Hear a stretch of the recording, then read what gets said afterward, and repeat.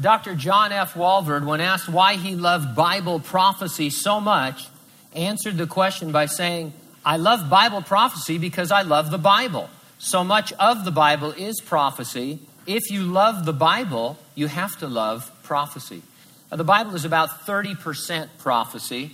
Fully 2,500 prophecies have been miraculously and meticulously fulfilled already.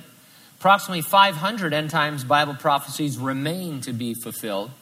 You therefore expect there to be news and trends in the world that anticipate their fulfillment.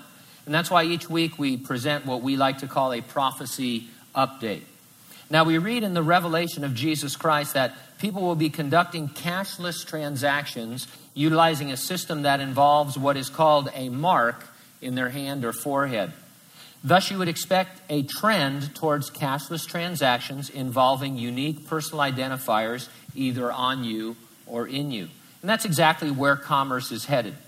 The most recent article I read on Reuters was titled, Just Smile, in KFC China store, diners have new way to pay. Let me read you some excerpts from the article. Diners at a KFC store in the eastern Chinese city of Hangzhou will have a new way to pay for their meal. Just smile. Customers will be able to use a smile-to-pay facial recognition system at the tech-heavy, health-focused concept store, part of a drive by Yum China Holdings, to lure a young generation of consumers. Joey Watt, Yum China's president, said the store was aimed at young, tech-savvy consumers who are keen to embrace new tastes and new innovations. This is the first commercial application of the technology worldwide. Diners pay by scanning their faces at an ordering kiosk and then entering a phone number, which is meant to guard against people cheating the system. Mark-like technology has become so common, we don't even get excited about it anymore as something that was predicted 2,000 years ago in the Bible.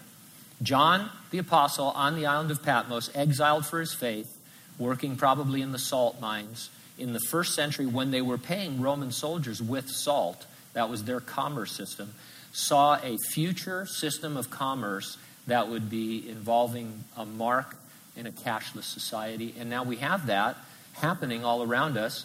We know that that's where the entire world is headed, and we yawn about it instead of getting excited that it is what you would exactly expect from reading prophecy. Now, we're not looking for any particular sign or any prophecy to be fulfilled. If you read the New Testament, Jesus promised he would return for the church as an imminent event. He would resurrect the dead in Christ and rapture living believers, those two things happening pretty much simultaneously, but we call them both the rapture of the church, and take us home to heaven prior to the Great Tribulation, where we'll be safe while the wrath of God is being poured out on the earth below. It's presented as imminent. No signs need to be fulfilled or seen. No prophecy needs to be fulfilled. But these other things that are happening just keep reminding us that the Lord is coming for us. And so that's why every week I can ask you the same question: are you ready for the rapture?